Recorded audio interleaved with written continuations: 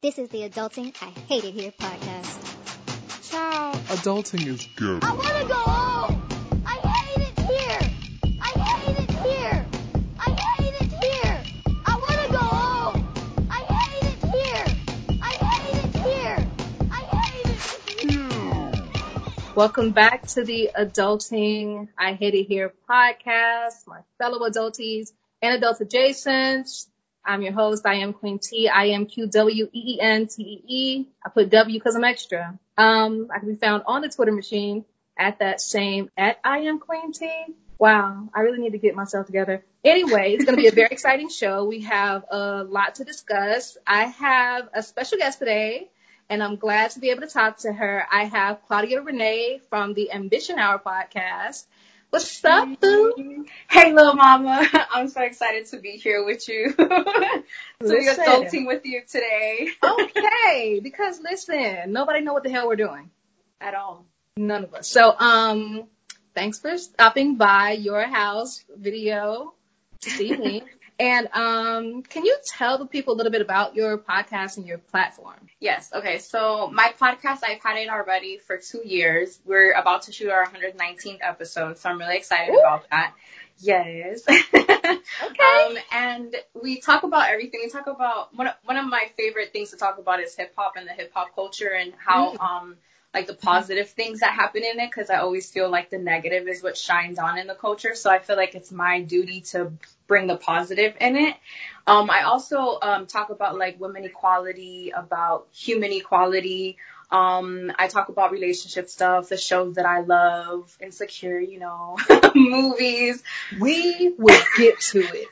Yes! I've been trying to talk about that. So yeah, it's just, like, it's basically like you're hanging out with me, but there's always a purpose. I'm trying to teach you something, whether it be about personal development. We've talked about love languages, about building your credit, about just different things that I'm going through as well. So, if it helps anybody.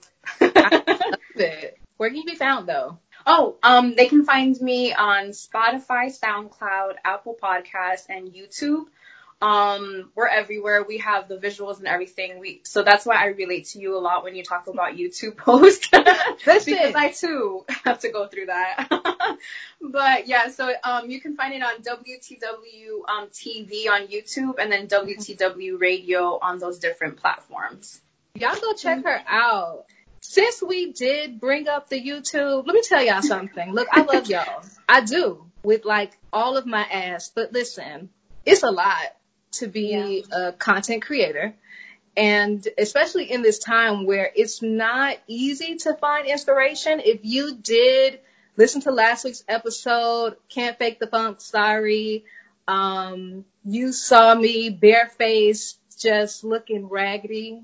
And clearly that's why you brought it. Yeah.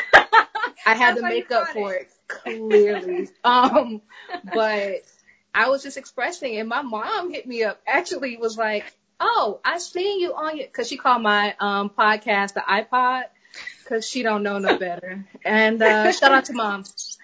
But she's like, on your little iPod, you didn't put no makeup on. I said, I sure didn't. I didn't feel like it. And we have those days. And we do. I wanted to know, just knowing that you understand this too, you have your platform as well, you have the visuals, you have the audio, you have all these things going on. How are you processing? How are you coping with basically being on house arrest because the government is making us? Well, I've done this before because I used to work from home, I would say like 2-3 years ago. Mm-hmm. The circumstances were very different because right now it's like we can't go anywhere. So, but right now, like, in the beginning, like, I would feel inspired, and then I'm like, I'm going to get everything done. Like, I'm going to take my podcast to the next level, and I'm going to do this. And then, like, I feel like it just goes down sometimes because you're just home, and you're just in your thoughts. And something that I've been talking about on the podcast is that right now we're forced to be in the darkness of our own thoughts. And so, very true.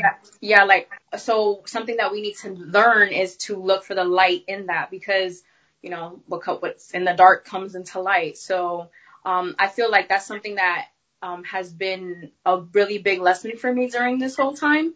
And as a creator, it just shows me like, yes, there's going to be days when, listen, I'm wearing a hat with no makeup on, okay? Listen, like, the weave may come with the hat. You just never know. Yes, like we're gonna figure something out, but like makeup, like there's days where like makeup, like there's times where like I want to tell my brother, because he's my audio visual thing. Shout out to my brother Hav. Gang. There's times where like I want to tell him like I don't think we can do today's episode, like, and there have been times that like I feel that way, and then I think you tweeted that you were gonna almost, but then you came up, and I feel like sometimes those episodes are the best. The ones that you don't want to do, and you're like, damn, I should have looked a little more cuter because of visuals. I didn't even care. Like, it was just the amount of not give a fuckness was very high. Because, like, I never do that. Like, and I don't know what that says about me. But for the most part, like, I wear makeup often. You see, like, a full beat down. But it's because I enjoy it. And, like, for me, it's very therapeutic. And if I'm in a mood where I don't even want to wear makeup, it's bad. Like, it's not great because I enjoy it so much. I pop on a playlist. I get my wine because that's how I'm is. And I enjoy myself. So for me to not want to do that, so I definitely can relate to that. And I'm glad we can kind of openly share that as women, and as it really matters that we're women, though. Yeah. Because we go through so many mood changes, things like that. The thing is that we don't just go through the mood changes, but we're 3 weeks out of the month, like, not ourselves. Because of before our period, during our period, after our period, like, I'm normal once, one week. Maybe 3 days. I might be the person you know me to be, but any of the other. Yeah, exactly. So I usually say, I'm like, a real period is like 3 weeks. And then you have 1 week to whore it up because you're probably fertile and ovulating that week. So you're feeling great, only for you to immediately crash. Like, you're mad at the world. So I'm glad we can have that commonality and share that out loud, because it is a lot, especially right now. So last week I was talking about the lack of inspiration that I had. So can you agree that you also have like those moments where you're just like, I don't have any inspiration to do the show with the content, or like, have you thrown full blown episodes away like I have? Like, as far as like that I don't promote them? Or pretty much, like, you've done it, but you're like, I'm not gonna do anything for this because I might get off like a Spotify share, like I might at least get that, but like maybe a visual won't get out. But yeah, I've definitely done that. There's some episodes that I'm just like, you just weren't it, boo. But that's the thing, like, something about podcasting and that I learned from somebody is that you have to remain consistent. For sure. So consistent and be yourself. So with that, like, it's like, okay, so if I'm feeling like shit, there's a high chance that I'm going to tell my audience that, listen, today, y'all, I didn't feel this, and this, and I'm being transparent with you because I don't know what you're going through, and maybe what I'm going through can help you. So listen up. It definitely does. It definitely does. Because some people have reached out to me like, I didn't even know that it was like a thing. And I'm like, yes, it's totally a thing to just not be into it. And it's not that you love your craft less, and, it's not that intense, but it's just when you feel, especially right now with everything that's going on, like today I had to go to Target and the mask was giving me a certain level of anxiety. I just need open air. Yeah. So just having to wear the mask, I was like so frustrated and like snappy in the store, and I wasn't my best self because I was just so annoyed and I was ready to get the fuck. I was ready to get out of there. And so all of those things can contribute to you not feeling your best when it's time to be on. Can you speak to that too? Just the feeling that once you are a content creator, there's this thing that you're always on. Girl, I don't know why people think that. So something that I don't want to say struggle with because I'm not struggling. Just getting better. For sure. Is pretty much the whole, like, the personality that people see on the podcast. Like, when they see me, that's kind of something what they expect. Right. And it's kind of like, I mean, you will get that personality because I'm not pretending to be somebody else, but you also have to remember that as soon as like the 5, 4, 3, 2, 1 and I do my intro starts, it's like a whole different person. I turn into, you know, the podcaster, I turn into the entertainer, I turn into the comedian, you know, like I turn into, you know, who I turn into my Sasha Fierce, if you will. Yes, Beyonce Giselle. Yes, so so I can definitely feel that, like, that people always like, you have to be constantly on and with all this energy. And it's like, you guys have to also remember that we go through our own things and we also have our own lives that sometimes we share with like our audience, but sometimes we don't, because sometimes it's very personal. But yeah, that whole on thing is, yeah. Do you find yourself in that position when you're around your friends or family where you're kind of extroverted, or people know you to be extroverted, but when you are in capacity with people, when you don't feel it, the same way you're not feeling up to doing that episode, or the same way you're not up to being recorded, people, you know, they are accustomed to you being lively or whatever. And on those days when you're just like, girl, get out of my face, like, leave me alone. They take it very personal. Yeah, that's actually something that's recently happened, because my family, we've been doing Zoom calls. They're all in California right now. Well, that's where they are. And I'm not feeling good. I'm crampy. I'm like, I want to be in bed, but I also want to be in the group chat. But then, like, they're just ranting about some bullshit. Like, I have something to say about everything somebody's saying. So I'm like, you know what? I'm not being my best self. Yeah. So then, like, at one point, I just ended up telling them, like, hey, guys, like, I'm going to leave. And, like, literally, like, a couple minutes later, like, my dad told me that they, like, ended the call. They're like, oh, the party's over. It's like, you're like, oh, I missed it. Don't depend on me. Like, don't depend on me to be the party. Right. But Like, yeah. wait a minute, you're not with it? You're like, no. Like, no, not today. But, well, I'm glad that you're still, you know, keeping in touch with your family, because those little things matter. This is really changing everything about the way that we interact with others, our family.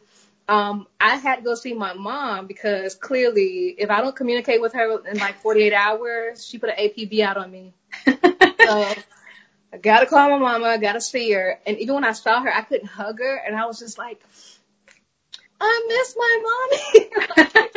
It was one of those times where I was like, oh, we can't even touch people. Okay. Yeah. It's decent. And those things affect us. It affects our creativity. So for those that are listening that are also creators, these are two women blatantly, honestly saying it in transparency that this shit is raggedy. And there are days when you're not going to be into it. And there are days where we're amazing and you have an amazing episode. But I do think that on those days, that's why I decided to share that, is because sometimes it's not about you.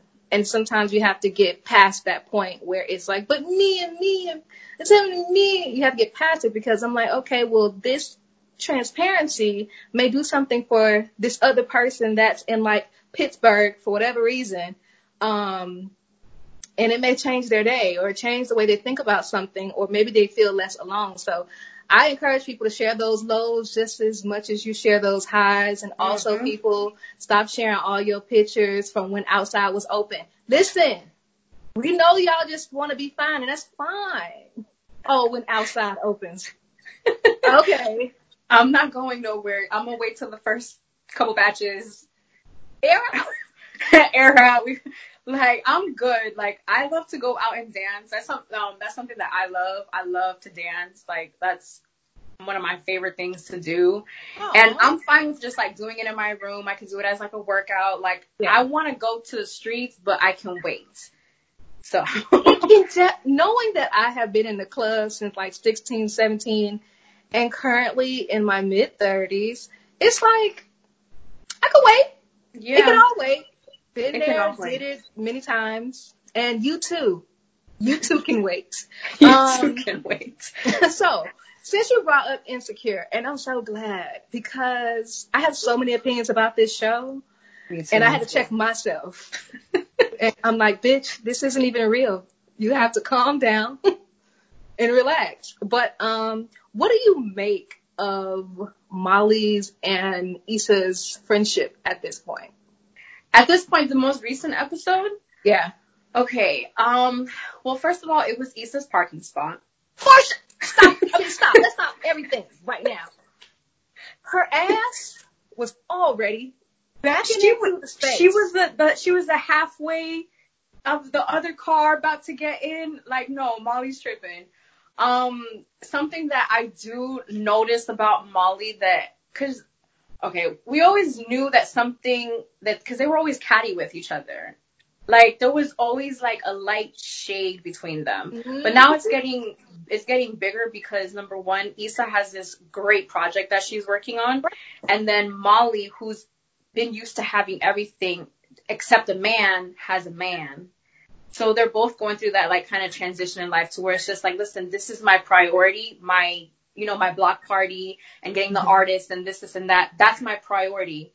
And then for, Molly, what we're seeing is just, she's putting this dude as her priority, which in the end, like, you can't blame her because she's been so, like, into, like, being the lawyer, being the best, daughter, even though she's not, as we've seen, she went through what she went through with her dad, and then even with her brothers, and, like, her being all up in, that and having so much opinion about that without, like, really recognizing what she was going through.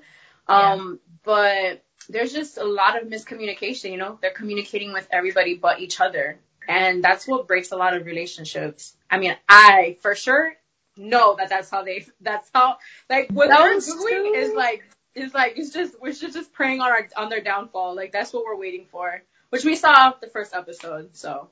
It's really interesting because somebody tweeted, I wish I could find the exact tweet, but that parking scene sums up Issa and Molly's relationship in, like, that one scene. It sums it up.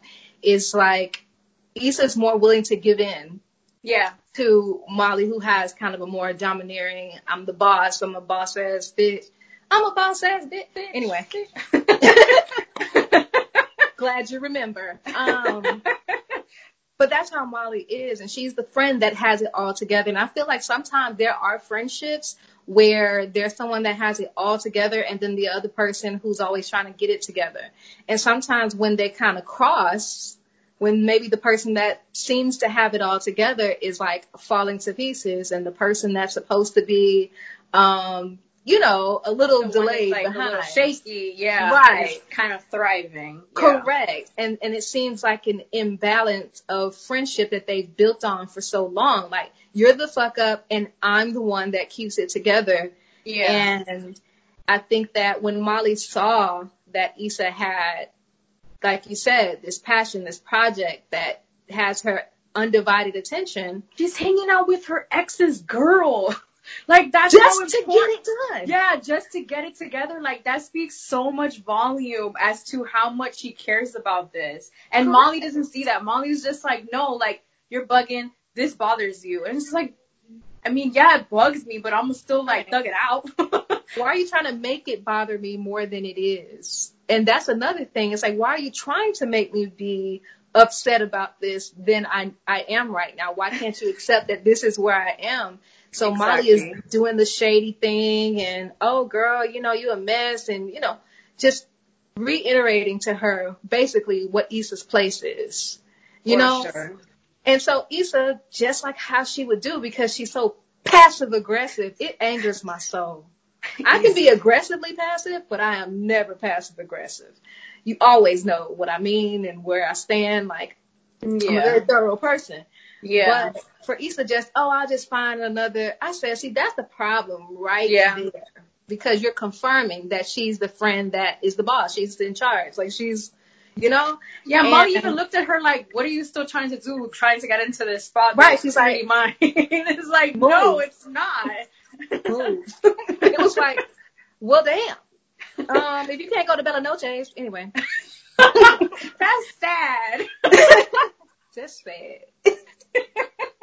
Because it's upsetting me and my homegirl. My homegirl. Have you seen the one that Sweetie did?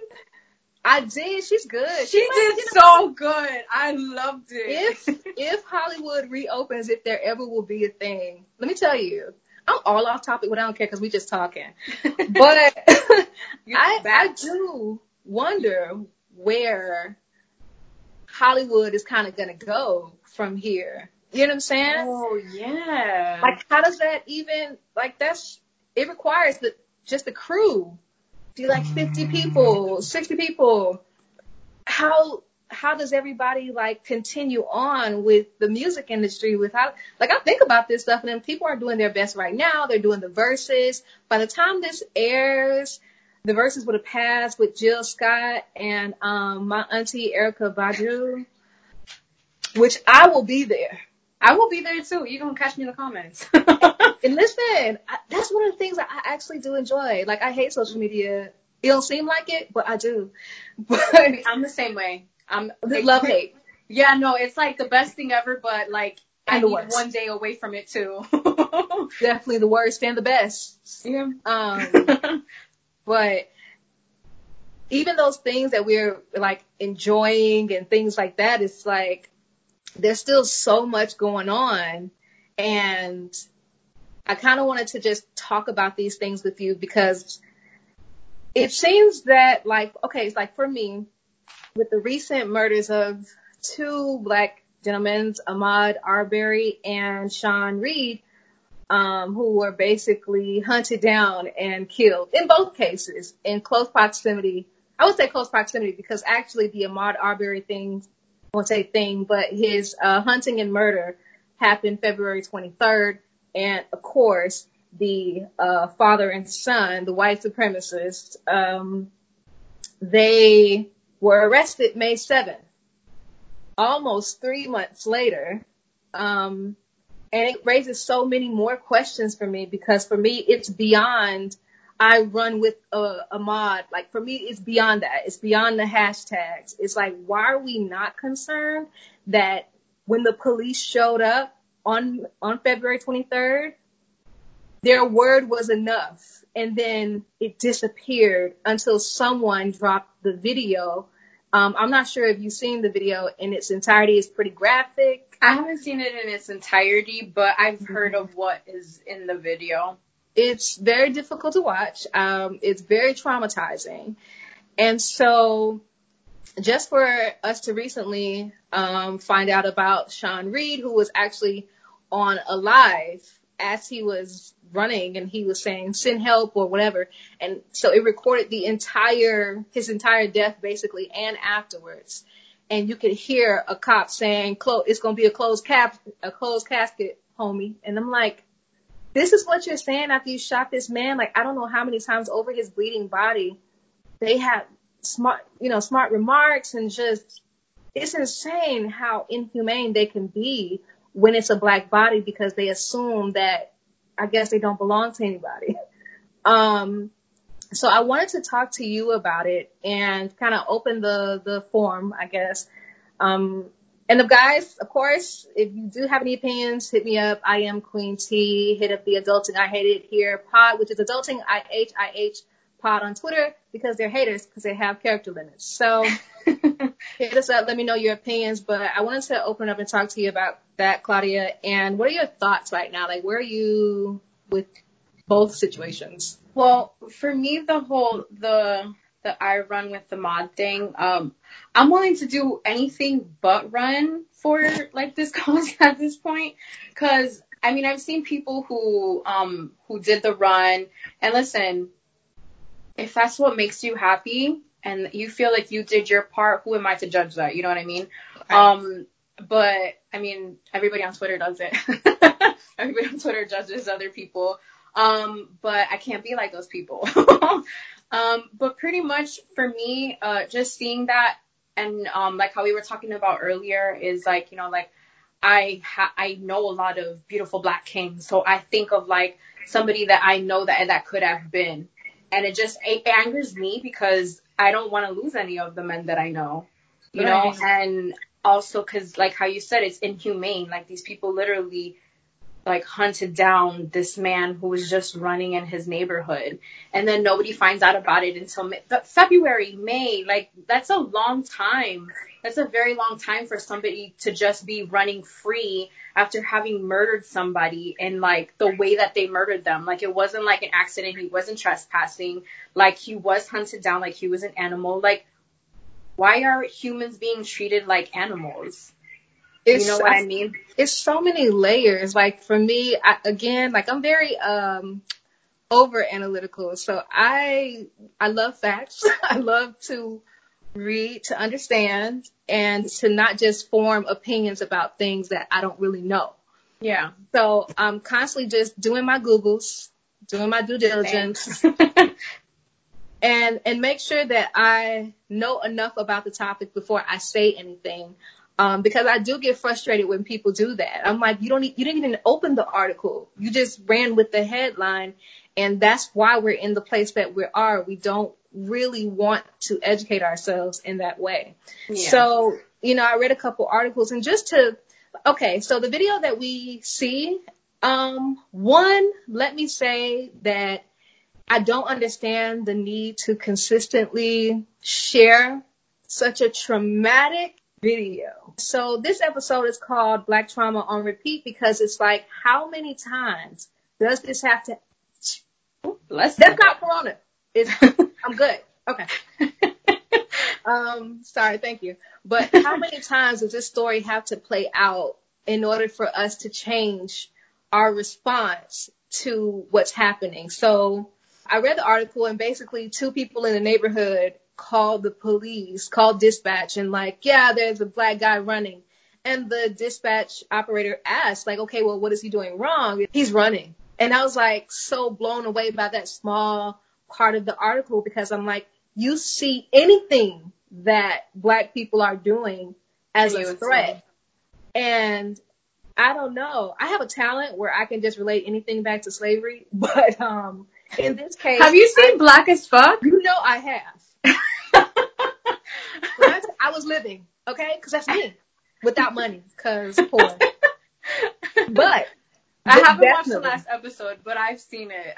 Definitely. But everything can. You think about, we watch these movies that show slaves or show them trying to escape and them being gunned down because they would rather them dead than for them to run away from them.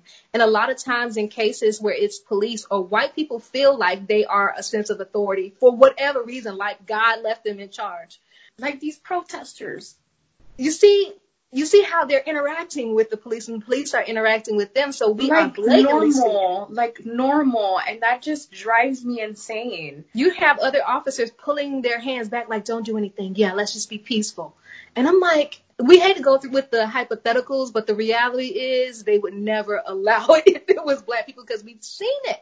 We've seen them put holes in dogs and tear gas and anything that will disperse a black crowd because they don't like black people congregating. But in this case, they don't like black people running away from them, like they're going to get away. And it's like, he wasn't even a police officer. He's an ex-police officer, and his doofy-ass son, who definitely looks a little strange. It looked very incestuous. They just look strange. They look like there's been a lot of incest in that family. Can I say this on here? For sure. White people scare me. Like, I don't... Why, though? One of them is they feel like they have authority to treat people however they want. As a Latina woman, something that I've experienced, I was born here, by the way, and they're always like, why don't you go back to your country, or why don't you, and it's mainly white people who have said that to me in my life, or why don't you speak English? And I'm like, I'm talking to a customer who's talking in Spanish, who doesn't know English. Like, I'm bilingual. I can help this person.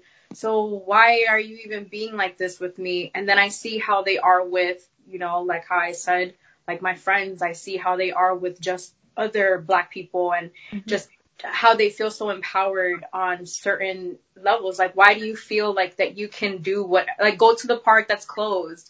Like, why do you feel that you can do that? Why do you feel like you can protest in front of in front of a big area when we're all supposed to be social distancing? Like, because there's just so much privilege. Yeah, it's like there's so much privilege, and it's just like, you reek of privilege. I don't like you. But that's something for me that I feel. And then something that I wanted to point out, I don't know if you saw about Shannon Brown, what recently happened to him. He's a basketball player. He's Monica's ex-husband. Oh, Chris Brown's cousin, his doppelganger. Yes, ma'am. Okay. Well, him, I read that he was selling his house. And so a couple passed by and they thought that since he had the for sale sign outside, that they can go inside the house. They said, ma'am, the story. They just go in. Oh, yeah, they just go in. They go in. They say that somebody said that they can go in, and then here comes Shannon, and then he has his gun because he's in his home, and there's two people walking into his home, and he shoots his gun like 5-6 times, and then he's in jail. He got arrested for that, and this happened like 2 days ago in his home. So that goes to show you that no amount of money, no amount of status. Exactly. It don't matter. And you can still experience it. And that is the scary part about white supremacy and just this overall feeling of superiority that you get to hunt down somebody that's jogging, corner them, and he's literally fighting for his life until he's shot multiple times and stumbled to the ground. And I want people to also consider that while you're sharing this video of such a heinous crime, that his mother in the article, she said something that broke my heart. She said, to watch your child come in and basically have a video of them leaving is something you can't even imagine. And it was just so heartbreaking that people love him. People know him. There's people that he shared his life with up until, I think he was 25 years old. And he jogged all the time. And it's like, they were even saying that he would wave to neighbors and things like that. But for that dispatch phone call, and they asked, what did he do wrong? And she said, running. And I'm like, how, your perception of black people have to be so warped that seeing us do something so basic like jog is threatening. And so we have yet another story. And I'm like, how many times have we heard this? Oh, we had some break-ins in our neighborhood and he fit the description. It's like, did he fit the description or he was black and everybody black is inherently bad? Can't fit the description, of course. Because they believe that, like, you all look the same. And it's like, no. And it's just, it's very difficult when you have been oppressed by a group of people and then released to live your life amongst these people and knowing that it's not an even playing field. So I'm like, we have to kind of unpack this more and say that that video was uploaded to a local radio station's website and just to expose it, but they won't share whose video that was. And I'm like, yeah, because they also took part in this murder. How else would they have video footage? That's something to me that's very weird. Like, how do you... Like, how are they not in trouble? Are they, like, content creating murderers or something? Like, what? Like, how are they also not equally as culpable in this situation as the people because you participated in that person's murder. Basically, you filmed it and then you did nothing. Now, that's one thing, that the video came from somebody that was a part of this. Secondly, just for their word to be sufficient enough to no longer investigate it, leave the case alone. Because he was an ex-cop, he basically called his old coworkers. Hey, got the situation, but it's justified because I'm defending myself. Because we had robberies in the area and he was fighting us with the gun. And of course, they're going to take that version of the story, and it's just so disheartening that so much time had to go by before we could see any ramifications. So I wanted to ask you, do you feel like, because they've already been arrested, do you feel like being arrested is justice? No and yes. Yes, because obviously they're not in the streets anymore and they're not going to be doing the same if they haven't already done it again since then, because they got away with it the first time. We don't know that. But also at the same time, there have been people who get arrested and get out. For sure. with nothing but like a little slap on the wrist, and which is sad because if it were the other way around, it wouldn't be that way. Like, and we saw that with like that's why I brought the Shannon Brown story into this, because that's something that's very recent that's going on. And that's something that like, I'm reading it and I'm like livid. I'm like, well, what is going on? Like, we arrested these guys yesterday. And then now like I'm reading what the story that's being told about this recent arrest. And this happened like 2 days ago. And these men have been able to live free since February. Listen, they're in Target with us.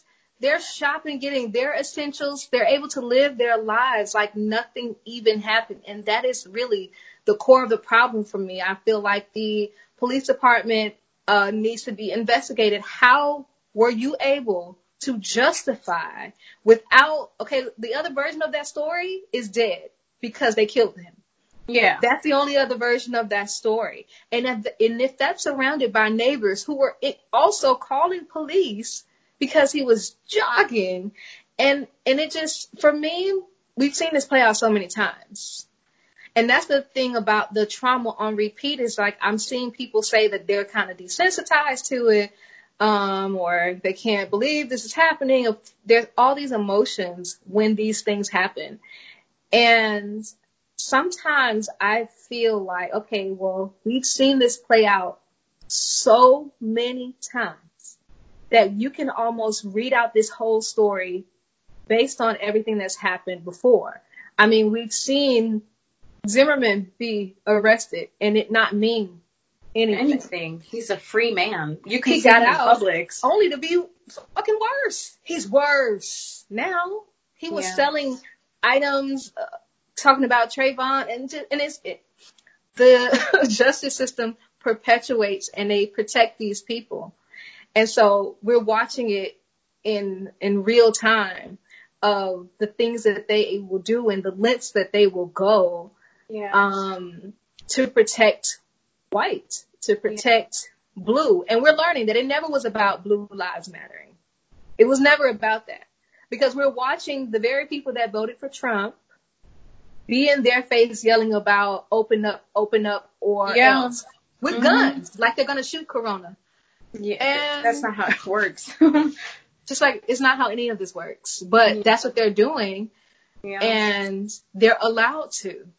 There is no opposition pushing against them. Yeah. They're getting their way. So as soon as Georgia opened, there was immediate police brutality. Immediately. And I'm like, what does that even say? Yeah. So for me, I don't feel like being arrested is justice in any way. They're slightly inconvenienced for a brief time. Yeah. And then we watch the judicial system play out the way that we've always seen it play out. Yeah, exactly. The thing is that with them is that they're going to even be treated better in jail. Like, having done what they did, they're probably even gonna like be able to get like security with them, and like, like all of these different things that, that the privileged get. Right. And then now this is almost like a national case. So now they're like celebrities, which is insane because their faces everywhere.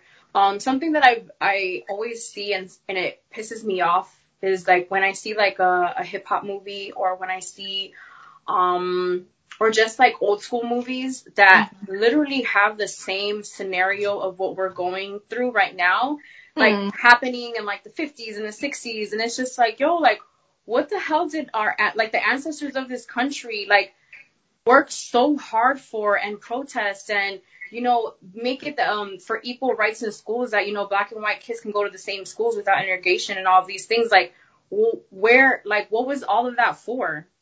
Only for us to be where we are now, where we think that we're free. Yeah, I think that you're free and think that you can go ahead and like do what you want and feel free. I know in Miami, it's a little different than maybe some other cities, but I do know that either way, like, it's still something that happens here in Miami. You know what I mean? I've never personally had a friend that had gone through, go through things, because thankfully I have friends that know how to handle themselves, I guess, in those situations. Unfortunately, there's some men that don't, but it's just very disheartening that this is still something that's going on, that is just like, it just continues. And like how you said, like you can blame it on slavery, because the reason why these people feel like they are privileged is because at one point, like, we used to own you. And it's like, wait. Right. And it's like that emotion didn't, like, what happened to it? What happened to that appetite to own Black people, to control them? It didn't just disappear because the government said you have to let them go. That was so ingrained into who they are that they have that sense of superiority and or feeling of superiority, and they have the backing of the government to confirm that superiority. And something small, like I was talking to my nephew, and he's 8, and I said, what color is Jesus? And he said, white, duh. I said, you don't think he looks like you? And he was like, no, he's white. And I was like, I looked at my brother, I'm like, you're trying to tell me that doesn't mean anything?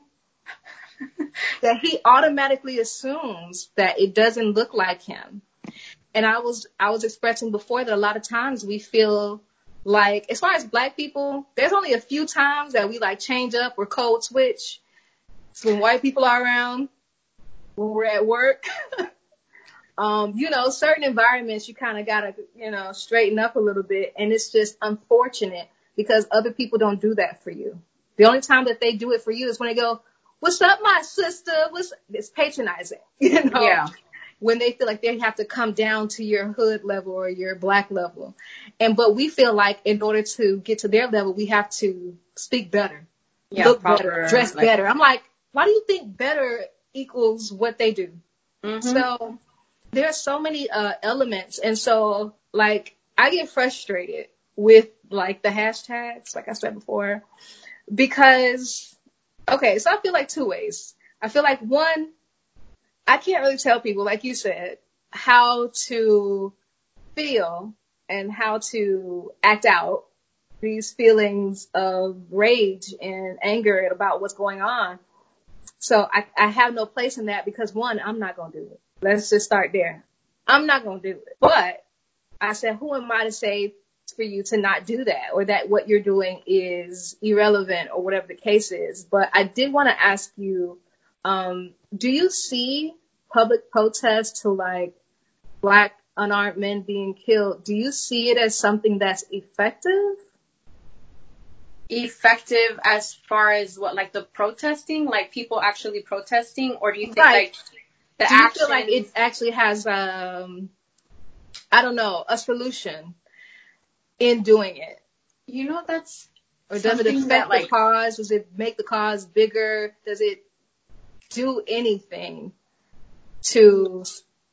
You mean like the whole, the different, like the Black Lives Matter, the different like protests that people have, when things like that happen, when the killing of Trayvon, everybody put on their hoodies and it got Skittles. Okay, so that's what you're relating to. Okay, right. Perfect. I read the tweet that you said, and it was very well put, because in a lot of the things that you were saying, I was just like, damn, they did do that. They did do this. They did do that. For me, I never feel like those things are effective, because they wouldn't be happening still if they were effective. The only thing that a lot of these things do is bring a lot more awareness to it, to the point that every single time one happens, we talk about it, and then it's like how you said, it's Black trauma on repeat. So we're constantly seeing it. We're consistently seeing it. We're seeing, so then now, there's a protest going on and people are trying to like come together, but nobody really knows what to do because it continues to keep happening anyway. Right. So I feel like for me, like I always want to, like I ask myself this very often. I'm like, what can I do to help this? Okay, so I signed a petition, but like I don't even feel like that's enough. Like, like what else is there that we as humans can do to, make this stop? Like I'm not gonna go somewhere to protest. Like that, me and crowds, I'm 4'11" and a half. I'm good. I'm very good. But if there was something else that I can do, I'm more than willing to do it. I feel like now, instead of like the protesting, I think it's more like we need to do more action.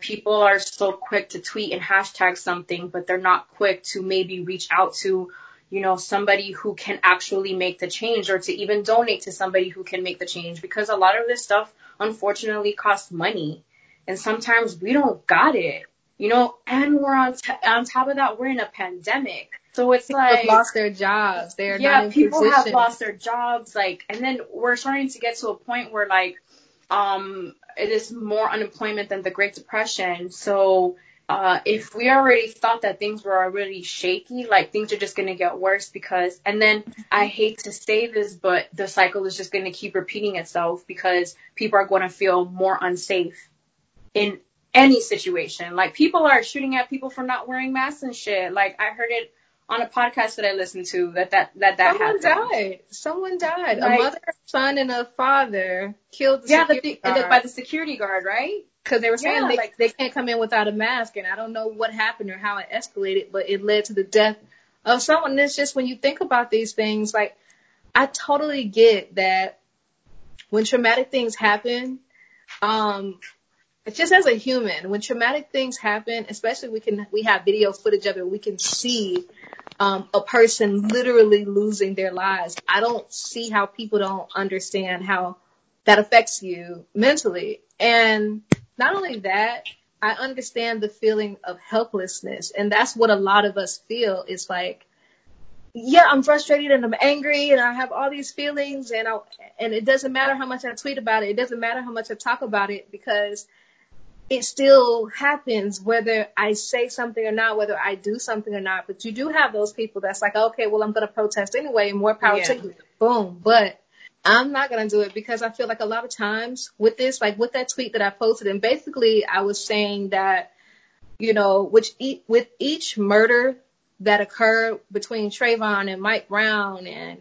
Eric Garner and recently Ahmaud Arbery, unfortunately, we kind of find ways to make it a niche thing, and I Can't Breathe shirt, and Hands Up, Don't Shoot, and we wore hoodies, and we went out and made Skittles richer, and they didn't contribute any money to help his family or anything. Arizona Tees, you spent your hard-earned money, and you went to basically memorialize him in these items that had nothing to do with, actually, why would you want to grasp to the last things that they had before they died? Before that man was hunted down, he was just jogging, enjoying his day, and that was his last playlist. Job. I don't understand the rationale of I run with the mod. And it's no, you don't, because you weren't hunted down that way.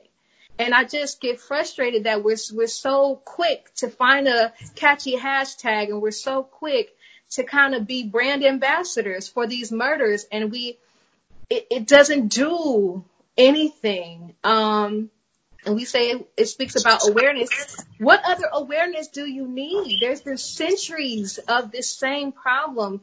This awareness that you're talking about, I was watching this clip of James Baldwin, and he was it took up my grandparents' years. It took up my siblings, my uncles' years. It's taken up my time. How much more time do you need for your progress? How much, when people say, it's going to get better, and I'm when? I hate to be negative that way, but I'm going to be honest with y'all. I have no hope for the progression of this, because we're asking people to see us as human, and they're refusing. That's something so basic that I don't understand how that's even. How can you not comprehend that we each have a nose, we have eyes, we are literally, we have mamas, we have feelings, we have a life that you don't get to arbitrarily take because you decide that you're in danger. I've been so frustrated with it, because I have to step away from it, because for me, I get very touchy about race. I get very touchy about those things, because I get frustrated with my people sometimes. Yeah. I said, we all need to step back. We just found out about this, even though it happened in February, and you're already ready to make a t-shirt. And it's it's not important to immortalize him right now. What's important is to figure out how the police were able to let that go. They went home and enjoyed their day.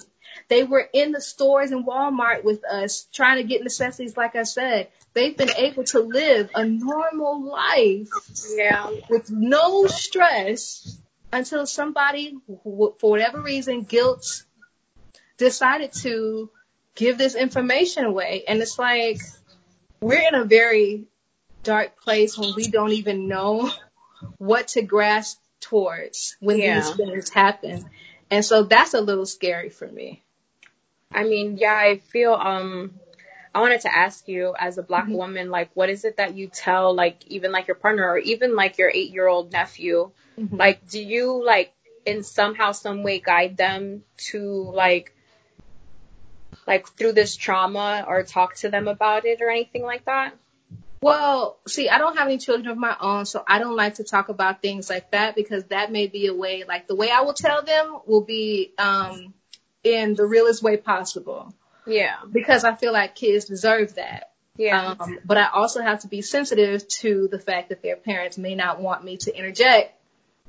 But, like, for my oldest nephew, who's 15, and he's like a giant to me now, but I explained things to him, and I explained to him that because you're tall, because you're brown skinned, if something were to happen and you weren't around adults, if police get involved, you will be the aggressor. You will go to jail or you may not make it home. I need you to understand that it doesn't make sense, but based on the way that you look, and I know it's stupid, but based on the way that you look, they will assume you are doing something bad, even if you're not. I'm like, do you understand? And I kept making sure, and I asked him, okay, well, what did I mean? So he can reiterate it to make sure I know he understood what I meant. That to the world, to me, you're my little baby. He's like 5'9", 5'10" now.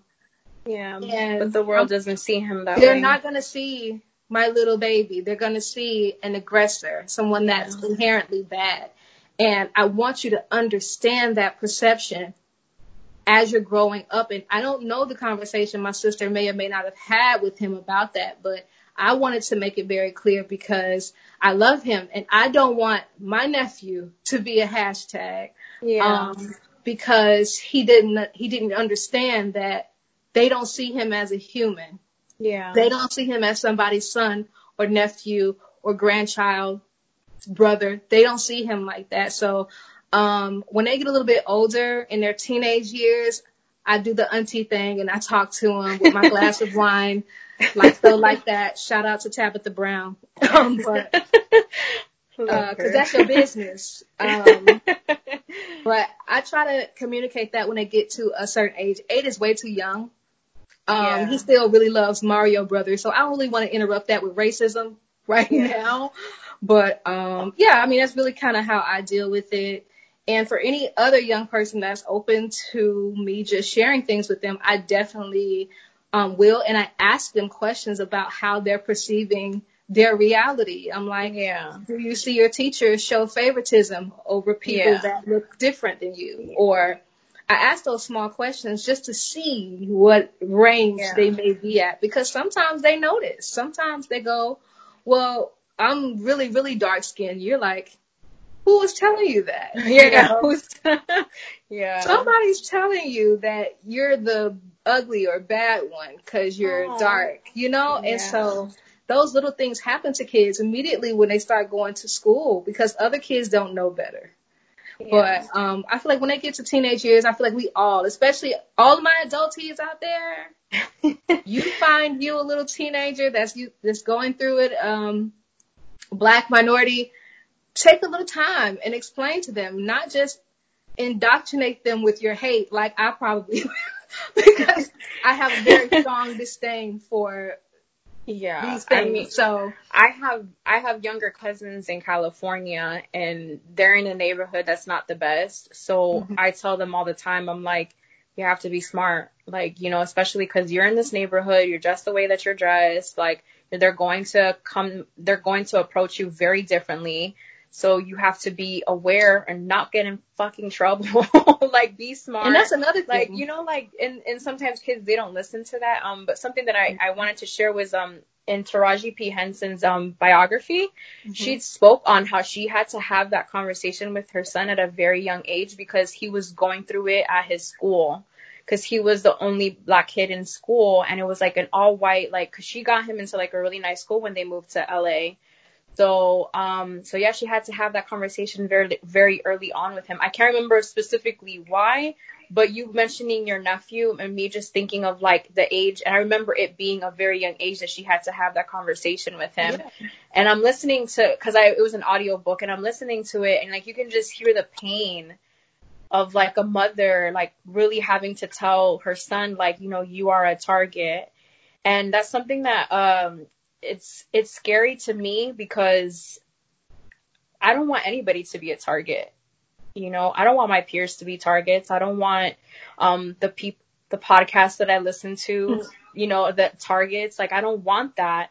And something that I didn't notice until my homegirl told me. And maybe because I was oblivious, or maybe because I didn't believe that they would be that way at my old job.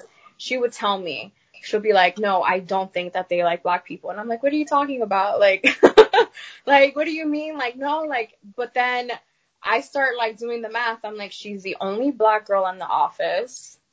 She gets a lot of work. They're always like on her case about something. They're like, so many different things kept happening. And she would tell me, she's like, no, it's 'cause I'm black. And then I'll be like, what the, like, I would be so mad. I'll be so furious that it started making me not like the place because like the proof was right there. Literally the proof was right there. Every single time she would tell me and she'd be like, no, 'cause da-da-da-da. And I'll be like, dang, they don't. You see, that's the thing, right? Because like, well, now that I have a Latina on the show, because I do want to talk about it because I do feel, and this isn't any disrespect to you or your culture or anything like that, but it's like a lot of times when black people's trauma is lumped with POC or people of color, and I'm like, it's difficult because it's not the same. It's not. We were forced to be here. A lot of people who have migrated here for better reasons, better education, better life, it was intentional. Yeah. So, just for the storyline to even be different. And so in a case like this, so when you say people of color are dealing with this, and it's like, yeah, but you have your case where you were kind of even blinded to it because it wasn't happening to you. So a lot of it is, that I get frustrated with the Latinx community is the cognitive dissonance, like knowing that it's happening, but like it's not happening to me. And I'm like, that's kind of the same thing that how white people feel. Yeah. It's like, I don't see it. So what are you talking about? Yeah. Like, you know, even though because she was your friend, because you care about this person, you were able to take a step back and go, okay, wait a minute. Yeah, no. This, carry the one and remainder. Yeah, they're trying because you're black. Like in Pawpaws. They're trying because you're black. And so you're able to witness it. Yeah, I was able to witness it firsthand, and because we shared an office. And you know what was insane is that it got to the point that like they noticed that her and I were super close. We shared an office, so we were super close. Like that, like we don't even work together and we text like all the time. Like that's my girl right there. So, but something that I would notice is that like for like Martin Luther King weekend, my boss asked me if I went to the parade, and I'm like, why'd you ask me that? Like, you know, and then microaggressions. Yeah, she goes, oh, because you're friends with the only black person, like, you know, in the office. And I'm like, of course. Of course, you know. But different little microaggressions that black people experience. And then what happens and what makes black people so frustrated is that when we share that we're having an experience, they tell us, no, we're not. Yeah. And we're like, yeah, but I'm literally experiencing it every day. And they're going, what are you talking about? I don't see it. It's not happening. And so that little delusion or trying to make us feel as if these things, almost like you're crazy. Yes. They're like, really no, you're trying not crazy. to insinuate that we're crazy. And what we are physically, emotionally, financially, and economically, we are feeling their foot on our necks, and they're going, What are you talking about? There was a black president one time, and it'll never happen again. And there's Beyonce, and there's, they named a handful of successful black people. And I'm like, that doesn't mean progress. That's not an example of progress. We've had black entertainers since like the 60s. So if you're going to tell me that that's something that's supposed to be a progression, like that's been going on, like, and then you guys stole all of their music too. So what are we really talking about? There was one person that said they love our rhythm, but they don't want our blues. It's like, yeah, they love the dance and they love how talented, they love how far we can throw a ball. They love how we can shoot the ball. They love that we can be a part of entertainment. But the moment we start thinking for ourselves, we're a problem. We're targeted, historically, the Malcolm X's, the Martin Luther King, all those people were murdered for the same reason. Yep. So when it comes down and you look that it's 2020 and we are still on this cycle on repeat. It's like 50 plus years almost. And we can't get off. We can't get off. And it doesn't matter how successful. Clearly, look at Shannon Brown. So it doesn't matter about your status. The police that arrived there know who you are. Yeah. Still arrested you. And some of them, they have a chip on their shoulder that's like, I don't care that you're a celebrity. You're still going to jail. It's like, what are you trying to prove? That you have authority? That's another thing that, especially me being someone that loves hip hop so much, is seeing a lot of our artists go down and almost even be targeted because they are rappers and are driving the nice car and have the jewelry and have the private jets. Exactly. So there's just so that to me, because that is what brings me into I guess like wanting to be more aware of what's happening in the hip hop industry, because I've always loved the music, but now it's like, okay, now I'm a part of it. Now I'm interviewing the artists. Now I'm, even being like the voice of it. So I have to be more aware of what's happening. And when I'm seeing some of these rappers getting arrested, like, I don't know if you've seen the Meek Mill documentary on Amazon Prime, but it is so good, T. Like, really? Yes. And like how he had Rock Nation behind him and like how the whole process went. And like, it's literally from like the beginning, like it's a really good documentary. I gotta check it out. Yeah, no. It's really, really good. I enjoyed it. I learned so much, especially about him. Cause like, the rapper, and like today he's actually like wilding out on the internet, but he has every right to be, cause 6ix9ine is Beyonce internet. On Beyonce, I say the same thing. That's how I know you Beehive. I stay on Beyonce's internet too. But just wildin'. But like even that, like you see like him and what he had to go through as a youth, and like they would literally like he would just be riding his motorcycle, or he would like want to go perform somewhere, and boom, he's in handcuffs. And it's just like, for him, it was just like, why are you guys so worried about what I'm doing? I'm not doing anything wrong. Nobody, they didn't arrest me. They didn't do anything. Like, you just want to make me a target because I'm rich, I'm black, and I make rap.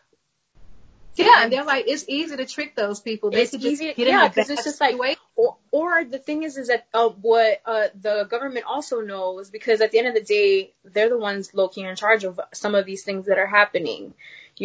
They know that he has money, and they know that if they take him in, or if they take him, they can continue to take money from him. So yet again, another reason to take money from a black man. Right. Because they don't already take it when they take him to jail because he's not making any money. But now when he's out of jail, having to fight all these court fees and all of these things, and like, exactly, it's crazy. It's like once the legal system gets their claws into a black person, it's almost a wrap. Yeah. Because having 10 years probation, strange things like That's that, crazy. It's excessive. But 95% of prosecutors are white. Yeah. 95% are white. That means so many of those people don't know, don't care about our stories, what led us to those places. They can't even express. They don't even know the trauma. Yeah, they don't know. That's why is that your wine? I cannot explain verbally how clumsy I am. It really just, let me just move my laptop. I'll clean it up in a second. My boyfriend is going to laugh. Anyway, I dropped everything. Like, you can't give me anything without a napkin or a paper towel or something, because I'm going to waste it. I'm going to drop it because that's how I'm is. It's okay. Yeah. Anyway, but I'm glad to have been able to talk to you about this. Me too. And this has been a great conversation. I hope you guys love it. Where can people find you again? You can find me on Instagram at Claudia Renee with 2 E's __. That's 2 underscores. And then on Twitter, you can find me at AUDI_3000. I have 2 names. Listen, it happened. Because when my hair is red, I'm Lola. I've been like 12 bitches this whole time. But yeah, so you guys can find me there. Those are my personal pages. And then the podcast is just Ambition Hour on Twitter and on Instagram. I just want to say thank you to you, T. I love your posts, your Twitter. Like, I feel like me and her would definitely have a bomb ass conversation. I figured. Yeah. And I was right, because I be right. Yeah. Yeah, I was just like, and I almost feel like I can be very transparent with her on certain things, because I do like to talk about these things, but then you just can't talk about these things with everybody, I feel. Yeah. Because, like, even, like, with, like, my Latin friends, they wouldn't understand, like, the passion that you saw right now. Like, they would just be like, you know, and I'm just like, no, but you don't get it. Like, they're like, no, we get it. We just don't care. So cognitive dissonance, you know. Yeah. So, but yeah, I'm very grateful for that, and I'm very grateful for you inviting me here. Shout out to my adults out there. Yes, my fellow adulties, because this is why I did want to bring this topic to the show, because this is a part of adulting, having these things happen, traumatic events, current events that happen, and it causes so much frustration. It throws off your whole chi, you know. It really does affect you emotionally and mentally, and it is safe to have these conversations in small pockets with people that you can communicate with and that you trust, or you just feel the need to share certain information with. You have an article, read it. Yeah. Share it then. You know, do your part. And I know that we don't have a resolution to all of the crazy, man, there are like killer hornets out there right now. If this is hell and Jesus already came back and just left us, wondering if you could circle around and come pick us back up. Just reverse. Circle back. If you could, please come get us. But it's a lot. But I do want to thank you, though. I want to thank you so much for coming. Yes, adulting is ghetto and raggedy. But we must do it because we don't have a choice. I can't go back. We can't even. But I want to thank you for stopping. And also, guys, if you want to hit me up, I'm always on the Twitter machine at IamQueenT. IamQWEENTEE. Same thing on Instagram. Don't be creepy, because like the other day, somebody went and like 15 pictures bike to bike. And I was like, what does that even mean? Girl, what am I supposed to do with that? I get some wild ass DMs and I just send it to NWO. Please, because those are my cousins in podcasts. I love them. I love that part of the program. I've sent them like 2, I think, because I've gotten some weird, because I'm single, so I don't know if it's the same, but like single women, like these fools do not care. Men will just assume I'm single and do it anyway because they don't care. So being in a relationship don't save you, sis. So once again, thank you. And of course, you guys can hit me up. Subscribe on the YouTube, on the Everywhere podcasts are for the Ambition Hour, and of course for the Adulting I Hate It Here pod, because nobody knows what the hell we're doing. Remember, adulting is a verb. It is something you do. It is not who you are. We'll see y'all next week. Bye. Bye. I hate it.